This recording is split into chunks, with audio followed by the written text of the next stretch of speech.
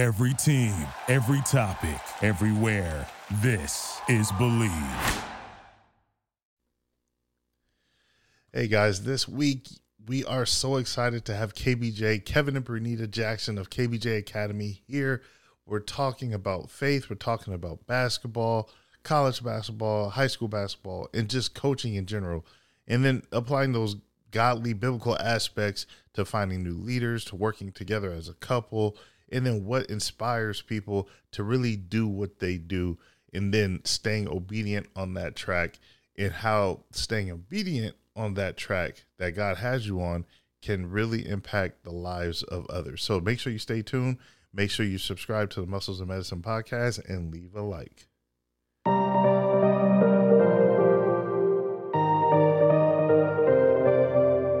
Hey, and welcome to the Muscles and Medicine podcast with Marin and Tanisha. We combine fitness, health, and motivation with faith to help you become stronger physically and spiritually and become the healthiest version of you. This episode is brought to you by Divine Design Fitness, where we help you build your body and strengthen your faith.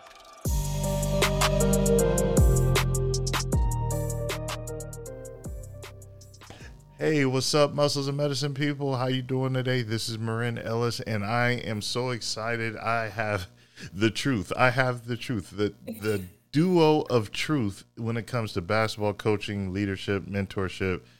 My good friends, Kevin and Bernita Jackson of KBJ Academy. How y'all doing today? Good. How y'all doing? What's up, everybody? Man, well, I'm going to tell y'all, hey, you guys know this whole thing of Muscles and Medicine, this whole thing of Divine Design Fitness is about faith and fitness. And I could not double negative. I could not have them on the show because they truly embody performance, faith, fitness, health, coaching, everything that you would ever want.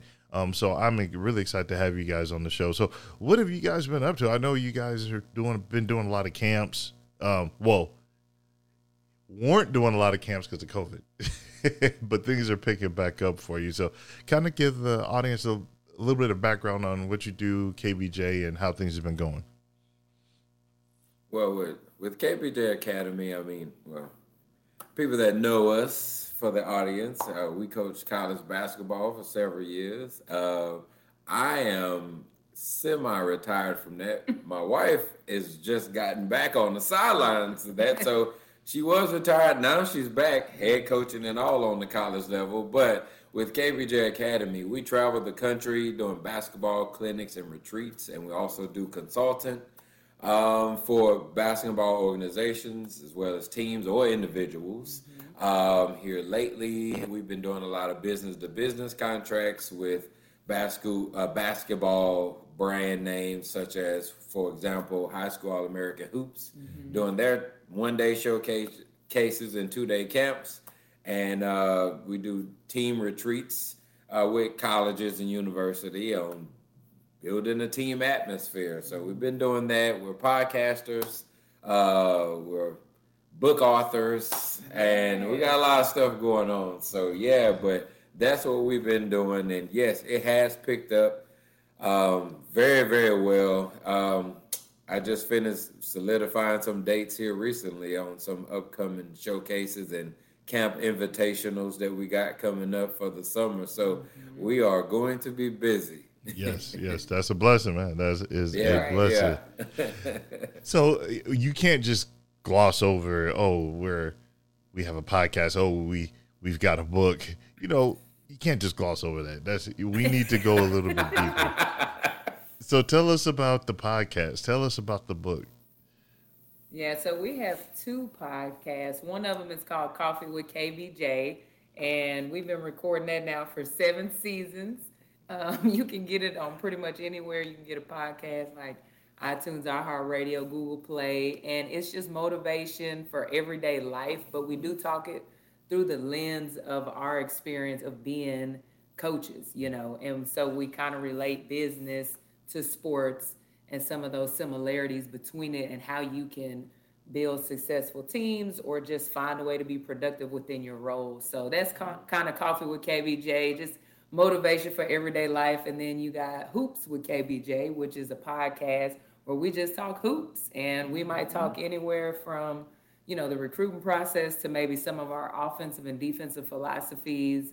A lot of what KBJ is birthed from is from our experience of winning and turning around losing programs at the college level. And so we share those experiences with people through the podcast. Yep. And then our book called Play College Basketball, it's available on Amazon. And it was something that we wrote because as we traveled the country and interacted with student athletes and their parents, we just realized that there was so much that we needed to kind of fill the gap of things that they didn't understand. And there was only so much we could talk to them about in a conversation. So we wrote the book to kind of put a practical resource in their hand and take them through step by step on different things they should be doing by each age to help them get ready to go play college basketball. So that part of it has been a blessing, and we've seen tons of student athletes and their parents learn more about the recruiting process, as well as just get a real practical plan in place so that they can, make steps towards their goals. So that's Play College Basketball, and we're actually working on trying to revise it post-COVID. Okay. Because the recruiting landscape changed drastically for everybody. That is true. That book, just an additional fun fact, that book was voted 18 out of 30 for best books about sports for 2021. Really? So yeah. Man, okay, well, can I say hallelujah? Amen. Congratulations. That's awesome. So if that's the case, I know there's got to be some great testimonials from parents, from athletes. Can you share some of those? What have you seen, because that, like you said, the recruiting game has changed. And even when I was in high school, there was days where you had to promote yourself. You had to sell yourself. And a lot of kids didn't know about the NCAA clearinghouse, or you think you're going somewhere and they look at your transcripts and know it's a class you didn't take when you were a freshman in high school. And now you got to go to junior college after you graduate high school just to go play ball or things like that. Right. That's a huge part of it, and just kind of knowing that there are other options other than NCAA, and then even within the NCAA, there's different levels, and just informing student athletes, their parents, even some coaches have said it's helped them with preparing their teams for the recruiting process. We've had student athletes that have walked through the book and literally put a plan in place that have gone and played Division I, Division II, junior college. Some of them are still doing it even through the junior college level to get re-recruited to the next level. Right. NAIA. We've had one student athlete that reached out to us and is actually going to a prep school first and then going to get re-recruited so that they'll still have 4 full years to play. But I would say the biggest thing is everybody's journey looks different. Right. And the more you know about the options that you have, the more informed decision you can make. And so the book really is an opportunity for you to kind of see, the big picture and get a good understanding of what works for me. And not trying to always maybe follow what somebody else did, or even if your parents played at the college level. That was one thing when we were writing it. It's changed drastically when we went through the process. Yes. And it just continues to change. And so I think that as people are going through it and reading it, they're seeing that things are different, but at the same time, you just got to have a good understanding so you can navigate it and make a good decision, and also be able to not pass up a great opportunity because you weren't aware that this was an option, because all you thought that was out there was going to Duke or bust. Right. There's other levels of play. Shout out to Coach Krzyzewski, one more year. That's right. That's right. Kevin, so are you applying for that job? Or, And Duke, come on, Duke. Hey, listen. If there wasn't rumblings of already having a successor, then I would definitely go. But on that level, they just post that stuff for formalities. Oh yeah, they already know they'd be hiring. Yeah. But God. Yeah, that's true. But God, yes. So listen, if the Lord wants to open that door, listen. Hey, I'm gonna have to call Pastor Brady and be like, you're gonna have to find somewhere to bring the North Campus to Carolinas. You about to be at the river. You gonna be over. Yeah, I'll be at the river. You're gonna be back at the river. Right. Yeah. So tell us, like, where did your passion come from? Like, for coaching, for mentoring, where did all that come from? When did it start? When did you realize, like, hey, this is what we're supposed to do? Shoot, man, that's a great question. I'll answer that question first because honestly, I didn't want no part of it. I didn't want any part of it. Some of my coaches and my teachers, even when I was in college, and my teammates used to be like, "Man, you're gonna be in education. You're gonna be a coach and a teacher one day."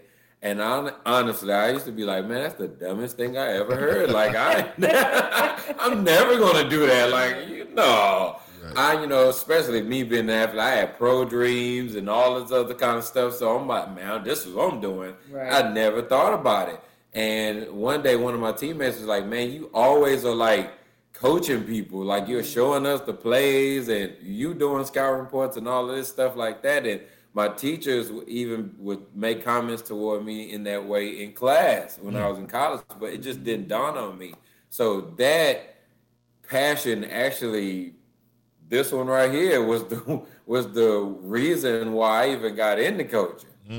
She was the reason ultimately why I even got into coaching, and then I got passionate about it because she kind of opened that door for me to discover what others would say that I just kind of let go over my head. And honestly, just like even being a minister, I was the type of person that I just ran from my gifts. I never really turned around and be like, hey, let me look in this mirror. Let me open this door.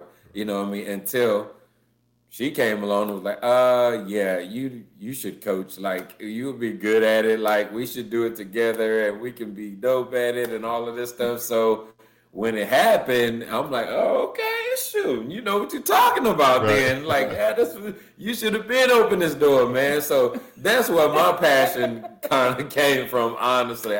I didn't want no part of it initially, though. Yeah.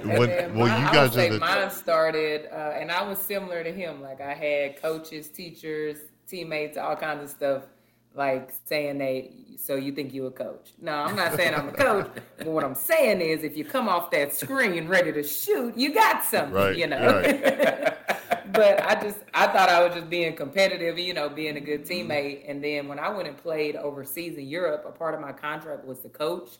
So I just did it because, I had to. But, that very first day that I showed up to practice, kind of just talking to the young girls over there and hearing how much they desire to play college basketball over here in America. Like, I think that opened up my eyes to just the global perspective on the blessing that I had, which was playing college basketball. And since then, I understand only 3% of high school athletes here in America get to play. But when I went overseas and I realized, whoa, there are like kids in other countries who dream about this, I just looked at it a lot differently, really appreciated my time, and I got real serious about it. So I went about the business of, trying to figure out what it is I could do to help them and developing them. And I just felt a different sense of fulfillment when I was coaching versus when I was playing. And I don't know if it's because as a player, you kind of reach those peaks of winning and all this other stuff. But then when you coach, you get to help other people have that same success. And so when I came back to the States, I started coaching at the college level. 2 years later, I got the head job, recruited Mr. Jackson. Okay. And, kind of the rest is history. But, yeah, it definitely started, just by coaching teammates and not realizing I was coaching them and other people kind of seeing the gift in you and being like, hey, you ever thought about coaching? And eventually, purpose found me and God opened up that door. And he kind of was, I think, showing me this was something that was in you all along. And she being a little modest too, by the way, because over there, she was winning all kind of trophies and stuff. I mean, they were stacked up. I'm like, you winning all this with that team you coaching? We was undefeated now. Okay.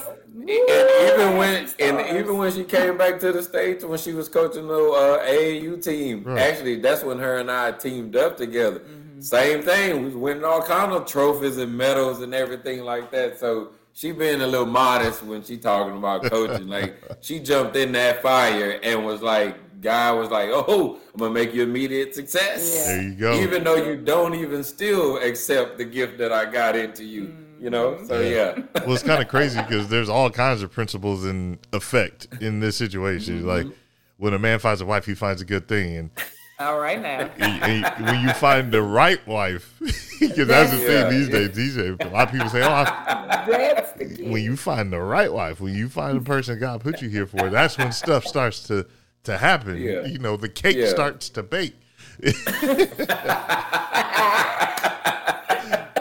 So that's awesome. That's awesome. So she kind of pulled you out of the darkness into the light and said, hey, this is absolutely, this man. is your gift. Recruited me like a player. Right. Recruited you like a player and then said, sit here right next to me and we're going to coach these girls. And that's awesome. That's awesome. So tell us a little bit more about your camps. You travel. I know you guys travel the country doing camps and working with youth. You know, tell us a little bit more about that. Well, like I said, we do business-to-business contracts with basketball organizations, and the biggest one and consistent one that we work with is High School All-American Hoops. Mm-hmm. So we do it's 3 different kind of events with them. One is a showcase, which those are usually one-day events, last of about 5 hours. Before COVID, I mean, you would have easy 80 to 120 guys. Mm-hmm. Since COVID, we've been right around 40 to 45. But the point of emphasis for those events is information as far as marketing tips and concepts of getting recruited and being seen and being evaluated, and then getting the film. And then through that film, which a company called Hoop Brothers does all the filming for all of the games.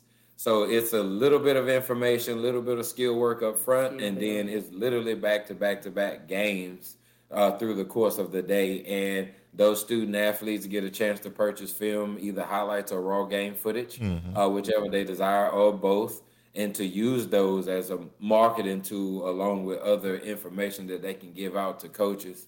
And then the other part of that, they pay guys, High School All-American Hoops pay guys to evaluate these athletes. And the evaluation gets sent to the athlete, and it's attached to a database full of about 6,000 college coaches and recruiters around the country. And that information gets fed to them as well. So that's that event. The other event is a 2-day camp. Where the emphasis is not games, it's literally skill and what we call chalk talk. You know, where we're educating in between the skill building of recruiting process, fitness and nutrition, what it really means to be an athlete. Because a lot of people like, I like playing basketball or football or baseball or whatever. They don't understand. They may even understand the sport, but they don't understand being an athlete. Right. What all goes into it completely from a mental and physical standpoint. So we talk about those concepts in between all of the skill stuff. The evaluations are done right there on the spot with the athletes as well. And they also get a copy of that. And that evaluation gets sent to college coaches and recruiters. And the third event that we do a lot with this company these are 3 days, and those are individual elite camps. So they invite people literally all from around the country who have kind of exploited or excelled from one showcase to another in certain cities. So they pick a city to have these events in, invite everyone down. These events are usually longer days than the 1-day showcases, but it's like the camps and the showcase combined into a 3-day affair. So that's what we do, man. And it's a blessing. I mean, we get to talk to countless of athletes and their parents and educate them on what it is, not only, again, to be an athlete, but how it works. 'Cause everybody think there's one cookie cutter way of playing at the next level or getting the opportunity, and it isn't. Right. There is not, and we get to also destroy a lot of myths that's out there that people think that they know about the recruiting process and have no idea. So that's what we do, man. Try all around the country. All around the country. That's what's up. Now, I guess my next question would be, so when you're at these camps, when you're working with a player or players, what are the key things that you see? Like, what is going to be different from every player, but when you guys see a guy or girl, it's like they got it, but it's not always like, oh, they got the best crossover, they got the best jumper. Sometimes it's just something you see. Talk to about that, because even then when it comes to, a lot of people have goals and a lot of people compare themselves to the best of the best, saying I have to be on that level to achieve great success, which there's nothing wrong with that. Competition is fine. Even when it comes to fitness, I got to look like this or I got to look like that, not realizing that success for you, like Bernita said, might have a different path. So, like, what are those things that you will see and be like, they got it, he or she got it. We just got to figure out how to cultivate what we have here raw and then mold it into something greater. Right. Yeah, I mean, talent, athleticism, those are things you can kind of see when they take their first jump. You can kind of see how springy they are. You can kind of see a little bit of their buoyancy, just the athletic makeup of them. And then I think the benefit of being there for a full 4 to 5 hours is you really get to see, do they have a motor? Because anybody can be extremely athletic or just, naturally talented, or even if you do have skills, being able to apply those skills in a game situation, there's a gap for a lot of kids. They're great in drills, but when it's time to do it in a game situation, you don't really see it. And so you get to see them over the course of 4 or 5 hours. Do they know how to play at a high level? And I think the thing that sets those kids who are talented from those kids that are going to play at the next level is the motor. Do they have a work ethic? Are they coachable? Can they get yelled at and still go out and perform and be a good teammate and high five? Or, they have an attitude because you're addressing them. And, that's kind of what you signed up for. You signed up to get coached. So, but the motor, in my opinion, is something that you can assess over a longer period of time that you really can't. You can't really tell that as much in a shorter event. But that would be what I would say. What would you say? Right. I would say IQ. IQ is very, very important. Kind of like all the physical stuff from an athleticism standpoint. I mean, in transition, you can get a whole bunch of people that you can find and you can throw them the ball up and down the court and they can catch it and go, go get buckets. But when that court shrinks and they have to play half court basketball and execute, that's when you like, hey, let me see this IQ. So I'm looking for that. I'm currently reading on audiobooks. Right. This book by Coach John Thompson, the book he wrote before he passed away. And he talks a lot about one of his biggest mentor, which is Celtics old coach, old Red Auerbach. And Red always talks about how he knows if a player is good is what they're doing without the basketball. Right. And we're the same way. Like, can you move without the ball? Because most basketball players, especially, they just think, oh, it's all about what I do when I got the ball in my hand. There's other things. And we always use Klay Thompson as an example. Like, how does he score 36 points and only put the ball on the floor 11 possessions? Right. That's crazy. He's doing something without the basketball, moving off down screens, cross screens, setting screens and popping open and all of this stuff. So IQ stuff like that is what I like to look for, to be like, okay, this kid got it. Because some of the physical stuff of the sport, that's easy. That could be taught, that could be worked on. Those things could be easily seen. But that IQ stuff, man, it takes a while to really see that. Right. y'all said something. There was two things that really stuck out to me. And again, we relate everything to faith, or when it's applicable. But when you said, "Oh yeah, everybody can go that fast break," it's easy to find somebody that can push that thing. But when the court shrink, that's kind of how life is. Like everybody can sit there and say, "Oh, I want to get in shape," or "I want to do whatever." But when it comes time for things to happen, COVID was a court shrinking. Everybody want to get in shape when the gym's open. We go to the gym. That court shrank up. And all you had is 2 dumbbells and a set of resistance bands. What you finna do with that? Right. What you got to do? What you about to do with these 3 things? And the Bible says, use what is in your hand. So, that core shrank. But the other thing you said was, Red Auerbach said he could tell by what they do without the ball. Mm-hmm. And that's huge. Like, that struck a chord with me because God sees everything. Yeah. And what are you doing? When I was in ministry or at a previous church, and I was in like the MIT Ministers and Training Group, and the piece of advice that stuck out to me from there, they said a preacher, pastor, or anybody that's in ministry should be writing a sermon even if they're not preaching. Like, it's a daily thing. You're reading, you get inspired, you write. You should not be writing something because you got to preach next week. You should have this stuff ready to go. What are you doing when you're not called? What are you doing when nobody's watching in fitness? What are you eating when nobody's watching? Right.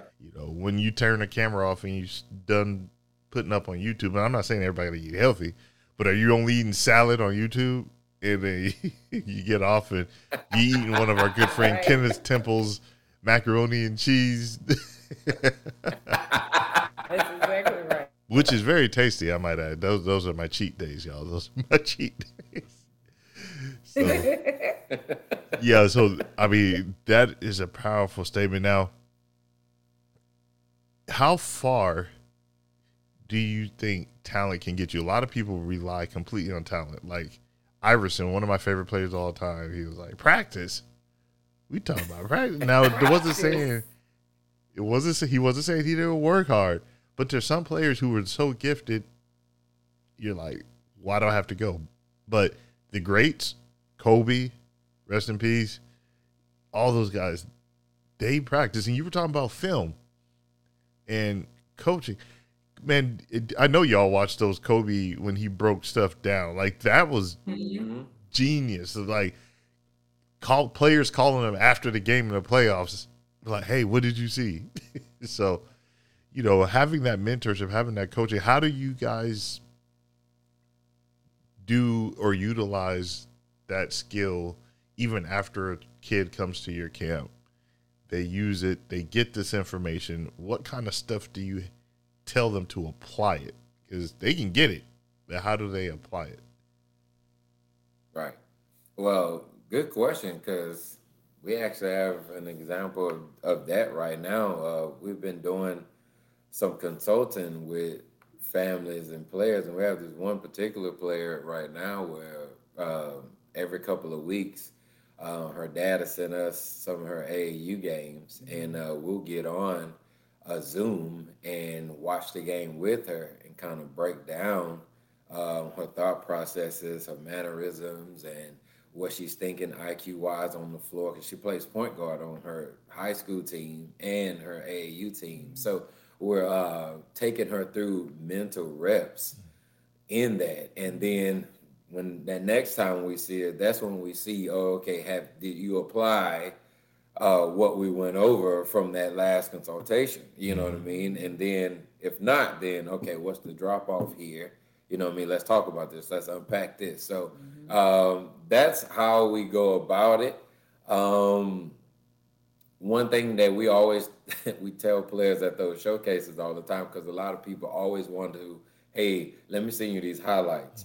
And we always explain to them, listen, it's called highlights for a reason. Right. Like, it's just showcasing the good things that you do or whatever. But it's always good to send at least one full game film, because Renita kind of alluded to it earlier. On that full game film, I can see what your bench decor is like. I can see how well you apply information out of timeouts and huddles. If you running up and down the court, looking at Bay and waving at her all up in the stands, like all of this stuff, you may score 25, but are you getting 40 scored on you? Like who is like? And how are you? Are you a volume scorer or are you more efficient, like Kevin Durant? Like somebody like that. So all those things could be an assess, you know what I mean? But that's all application from a mental standpoint that we, have players recognize within themselves too.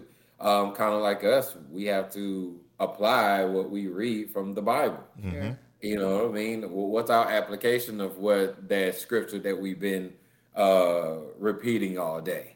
You know what I mean? Did we apply it from our actions, or was it just words that just hung out there? Right. You know what I mean? So yeah. Right. Are you sitting the bench and in the game? You gotta study film, if you're gonna be an elite athlete. I think that's the side of it that a lot of people don't see, especially at the college level.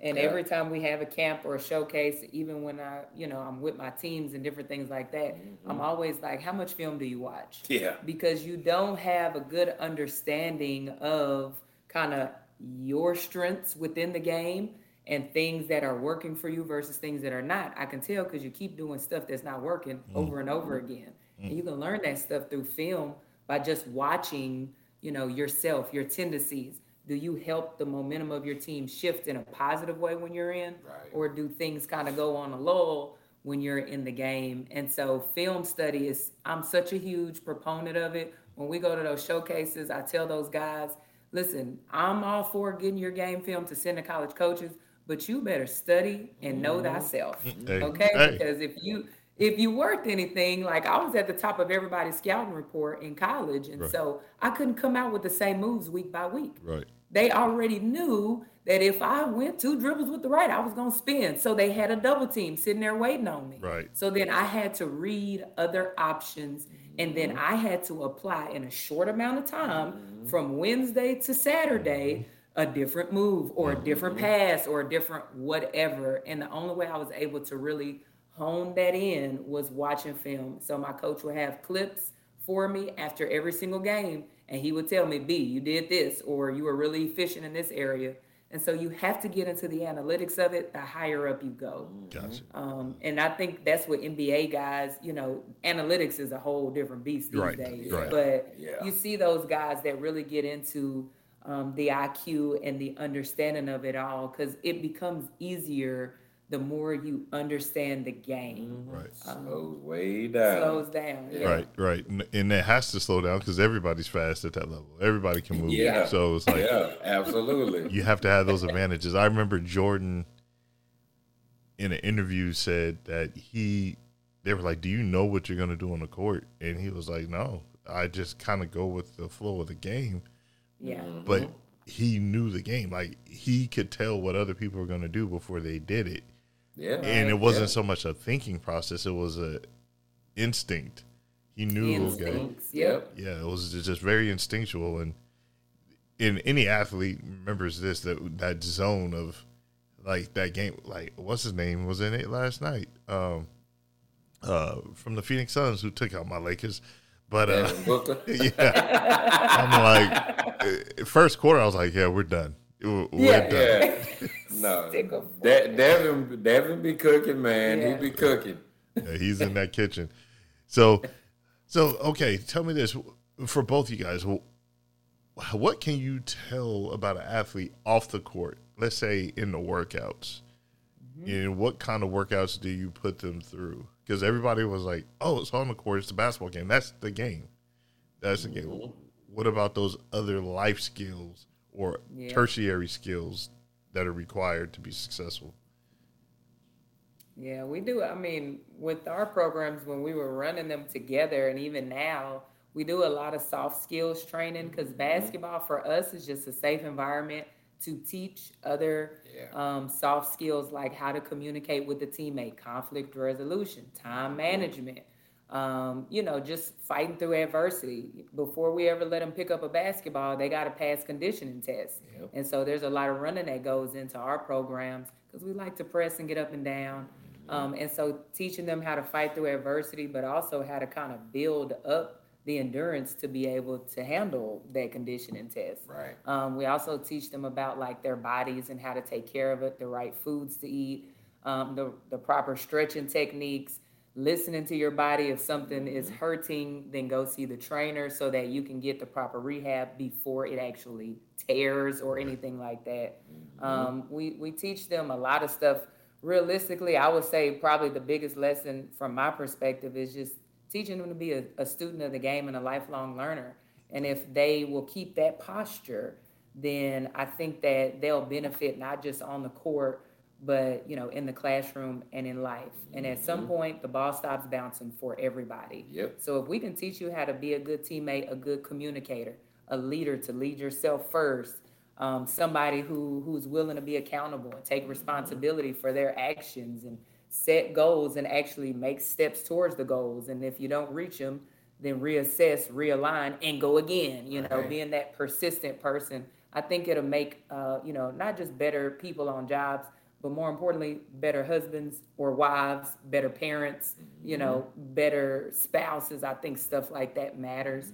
And you genuinely learn that being on a team in more of that safe environment. Oh, yeah, definitely. I mean, we've always had a holistic approach to athletes. It's one thing to be a great basketball player or football, baseball, whatever the sport is. But if all you were was a great player who can dribble and score a ball, but you walk out that gym and you're not a good, productive citizen in society, then we've done you and your parents a great injustice. Yeah. So we always taught our players about life. And I had a coach ask me, a week ago, it's like, man, y'all were turning around all these programs and doing real well. Well, like, what's the juice? like what was y'all doing? Ain't nobody else doing all this. Like, what y'all got going on? I'm like, man, it was always about the person first. It never was about basketball first. That's a given. That's easy. We can do that with our eyes closed. It's about you, the person first. And if a lot of coaches will do that first, I promise you, they will have better relationship with their players. They will have better give and take. You know what I mean? It won't be as much pushback. You will always have some sort of pushback with the program. That's just how it goes. But it will be a smoother transition with that. And you will always, as a coach, be able to keep the main thing if you got the person first as well. So none of that other fluff won't get involved or take over you and take your focus away from making them better so they can be a better basketball player. You know what I mean? That's just like the whole concept of being available. The best ability is availability. That means not just physical, but emotional, mental, like the whole 9 yards. So even if I'm not available as a better person or a good person, now I'm going to be available as a good athlete. You know what I mean? So we always taught them, hey, sports and life go one and the same. Don't think for 1 second that these concepts don't correlate, because they do. Right. And all three of us here play college ball, and they would tell you that, and I think we got it at some point in college, but it's not till you hit that. At some point, yeah. And you got like a little bit of it in college. You understood it.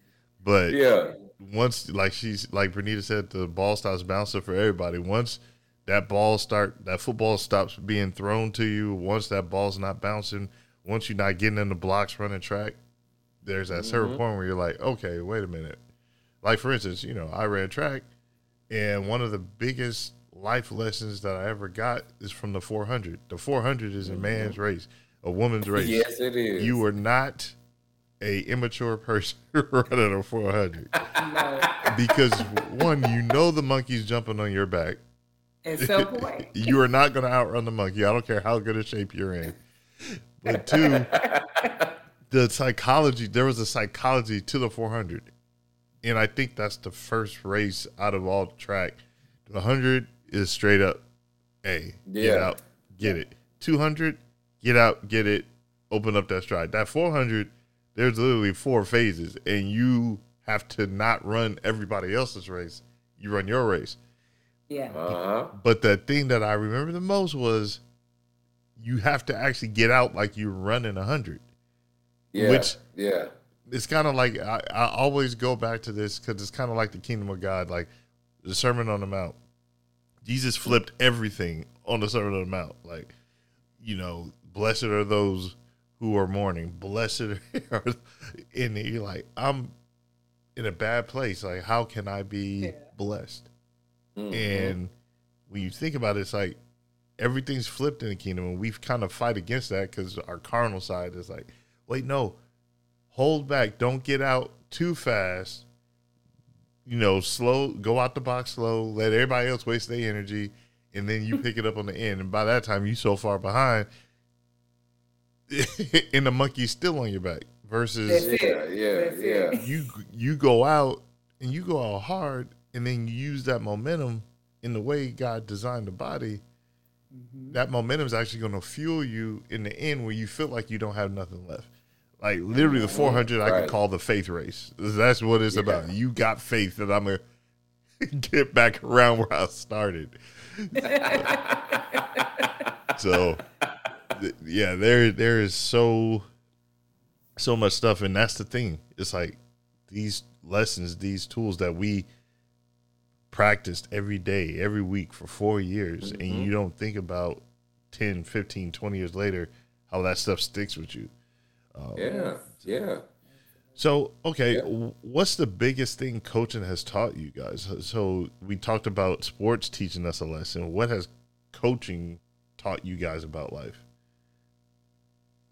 Man, I would say for me is, and I've been using this a lot lately. Our Pastor Cheryl Brady's book, Don't Miss the Moment. Like, not missing the moment of the reason for this connection that God has allowed to happen. Mm-hmm. That's one of the biggest things coaching has taught me for sure, because you never know what that person that you have connected with in that moment needs from you. Mm-hmm. God has already given you the provision for this time.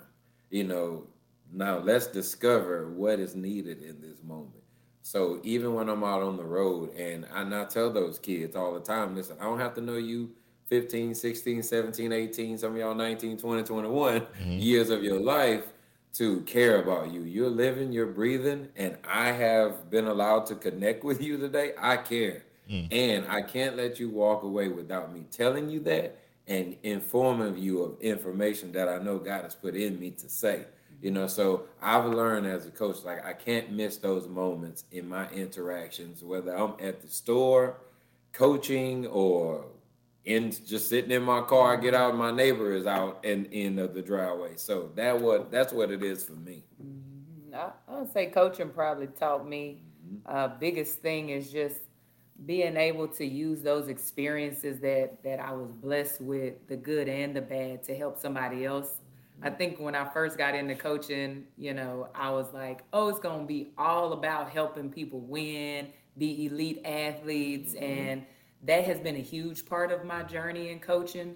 But I would say probably the most impactful part was those times of, going through adversity or being told something by my coach that, I didn't necessarily agree with, but I still had to reconcile that in my mind and figure out how to still be productive.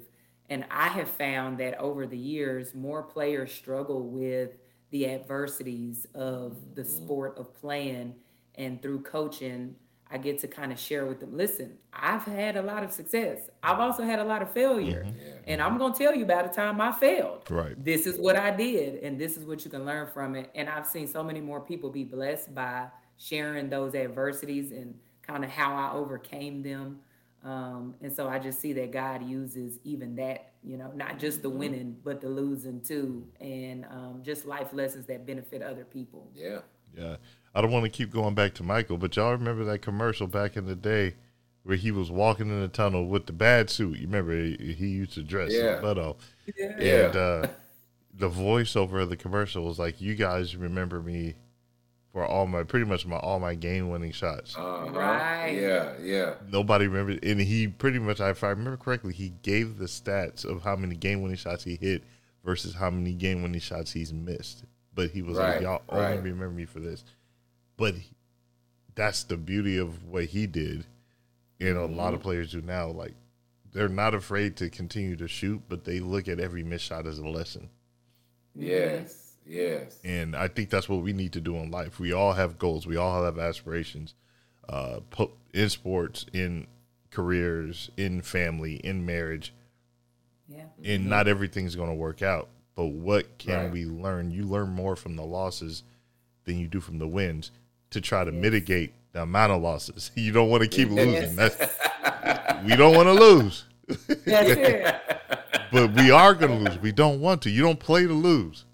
That's right. But what can you learn from that loss? So this kind of transition, we talking about winning, we talking about losing. What does winning mean to you guys? Like, what is the definition of winning? And that's a very powerful question, because some people are like, hey, we have more points on the board than them. Or if it's golf, less numbers on them.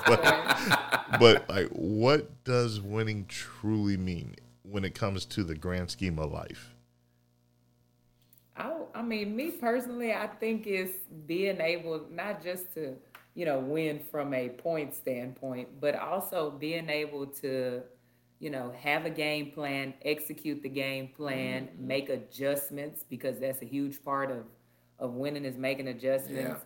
And then also, like, some people, you can have 30 points more than the other team, and you just don't know how to win. And so next thing you know, you're up by 30, but then they're coming back because you've kicked it in the neutral. Yeah. You don't understand really how to win. So I would more so define it as kind of having some type of a game plan going in, because I believe that without vision, people perish. Amen. And then, executing whatever that game plan might be, but being flexible and aware enough to make those adjustments, to communicate, to problem solve, getting to whatever it is your goal might be, and then reassessing and trying to figure out, what's next. I think for me, coaching was my what's next. When my playing days came to an end, it was my what's next. And, even after coaching, I don't know what's going to be, next after that, but I do see purpose in this, and I see purpose in him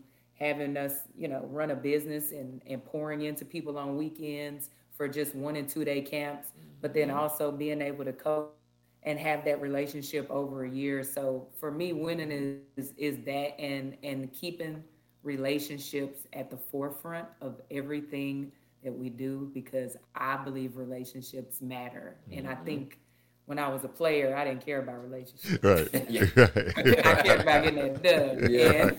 And as a coach, I have learned that that's a side of me that when I see it in other people, I definitely try to, talk to them about, hey, at some point, at some point, I know you're competitive, and I'm with you, I see you, but at some point, you're going to need people. And so you got to really focus in on how you treat them and building relationships. So to me, winning would be just that, having a game plan, executing it, keeping relationships at the forefront. And if you're up, stay up. If you're down, get up. There you go. Don't give up and quit. Right. Oh, that's good. That's good. The only thing mine would be similar to Bernita's, but I would add, when you can get to the point that you can develop your own definition of success, that's what winning is. Because, winning to everybody looks different. Success to everybody is different. You know what I mean? Hey, sometimes maybe you just learned how to tie your shoe, and you've been wanting to try to tie your shoe for years, and you just learned that's a success. Right. You know what I mean? Hopefully it didn't take years, I'm hoping it. Yeah. 20 years old, still trying to figure out how to tie a shoe. Exactly. You'd be like, yes, I got it. Finally.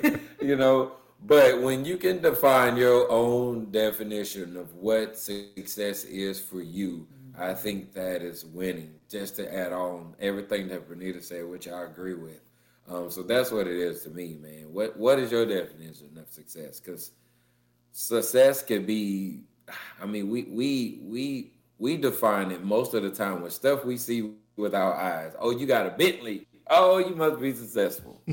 Well, what if I only got a Toyota that's about to be on this last wheel, but yet I just helped this homeless person figure out that yes, they are matter. You know, they are special and they do matter, and God has a plan for their life. You know, success, and then that person goes on and you know, you see their fruit blossom and be well and be good. You know, that's success. So that's what I mean by when you get to the point where you can, you know, identify and bring up your own definition of that.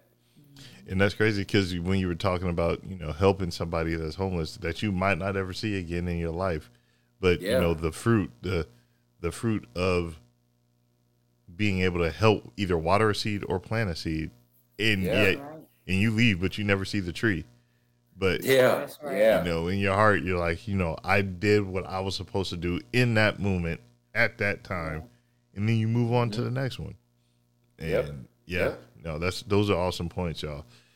So you know what? This is very edifying. This has been a great conversation. And how can they get in touch with you? How can they get the book? How can they go listen to the episodes of the podcast that you guys have done? And where can they connect with y'all? How can they register for the camps? Exactly. Well, for the camps, basketball-wise, if you go to, I mean, anybody can get on Google and you can look up High School All-American Showcase. They'll come up. They always, there'll be 2 links on there. You can always click on just the showcases and see all of their dates. They book dates all the way in a year in advance with the cities and times, even locations, everything. Same thing for the camps. The camps are usually June, July, first part of August. The showcases are year-round. They do spring, summer, and fall, winter showcases. And then another point where they do some of the camps are always at the end of December as well, because they do what they call winter camps. So you can find them there. As far as the book goes, hey, Amazon, we are currently all sold out of the inventory that we had as far as the books. We sold out, man.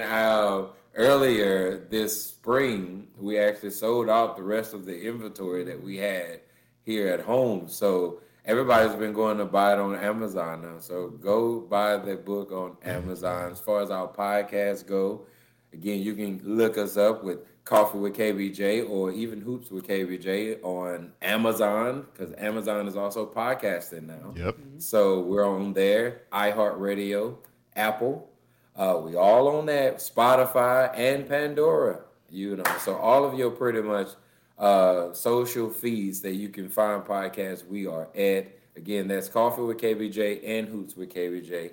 And and our email address, kbjacademy at gmail.com. You know, hit us up, email us. Or you can go to our website too, kbjacademy.com. We're all over social media, Instagram, Twitter, Facebook, KBJ_Academy. So connect with us, reach it. You can DM us. We be checking the little DM. But our website is gonna have, you know, all of our services, everything that we're doing. We got a nice little blog on there as well. So definitely go check out the website, kbjacademy.com. Yeah. And I'm telling you guys, they are the truth. I've been to one of their camps, and I'll tell you, you know, my days were over, and I was like, man, let me go to the car. Let me go get these shorts and some kicks and go out. That's right. Warm these knees up. Right. Let me do a couple of laps around this gym real quick, and you know. So I never forget your expression on your face when you walked in that gym. I was like, wait, hold on. You was like, what is going on in here? Like, it was a combination of awe and that feeling when you like you just feel it. And I went from being there to help y'all to somebody about to get it. Like, and I'm like, no, they probably about to get me. My days are over. But yes, y'all, when I say the environment, when I say the coaching, when I say their attention to detail, those camps are like no other. So definitely check them out. Find out where they are. Get your son, get your daughter. You boys and girls? Mm-hmm. Yeah, but get your sons, get your daughters registered. I'm telling you, it's an investment that is going to yield multiple times over. So thank you guys for your time. I appreciate you. I appreciate everything you guys are doing. Yes. And also, we cannot forget to congratulate Bernita. She is now the head coach at a college university, out in Fort Worth area? Yes, Texas Wesleyan University in Fort Worth, Texas. Yeah. So, hey, they doing big things, y'all. And this is a true testament to being obedient to God, to working together as a team, not just a 2-stranded cord, but a 3-stranded cord where you got a husband and a wife and God working together. And then stepping, guys, you guys inspire me. You know how we do over here. So I appreciate you guys. I appreciate everything you do. So thank you guys. Make sure you guys check KBJ out, and I will talk to you next week. If you're ready to build your body and strengthen your faith, visit Divine Design Fitness to receive your free home full body workout. And if you like this episode, make sure to subscribe to the Muscles and Medicine podcast wherever you consume your podcast. All right, guys, get fit, stay blessed. See you next week.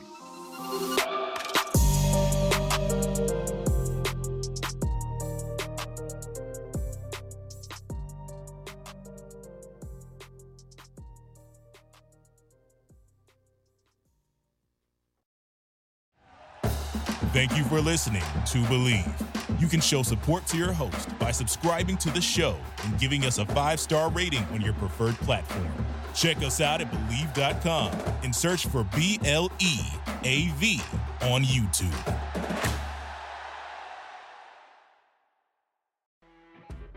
You know when you're listening to a true crime story that has an unbelievable plot twist that makes you stop in your tracks? That's what our podcast, People Are the Worst, brings you with each episode. I'm Rachel. And I'm Rebecca. We're identical twins who love true crime cases that make you say, didn't see that coming, and we hate the people responsible for them. Listen to People Are the Worst now on Apple, Spotify, or wherever you get your podcasts.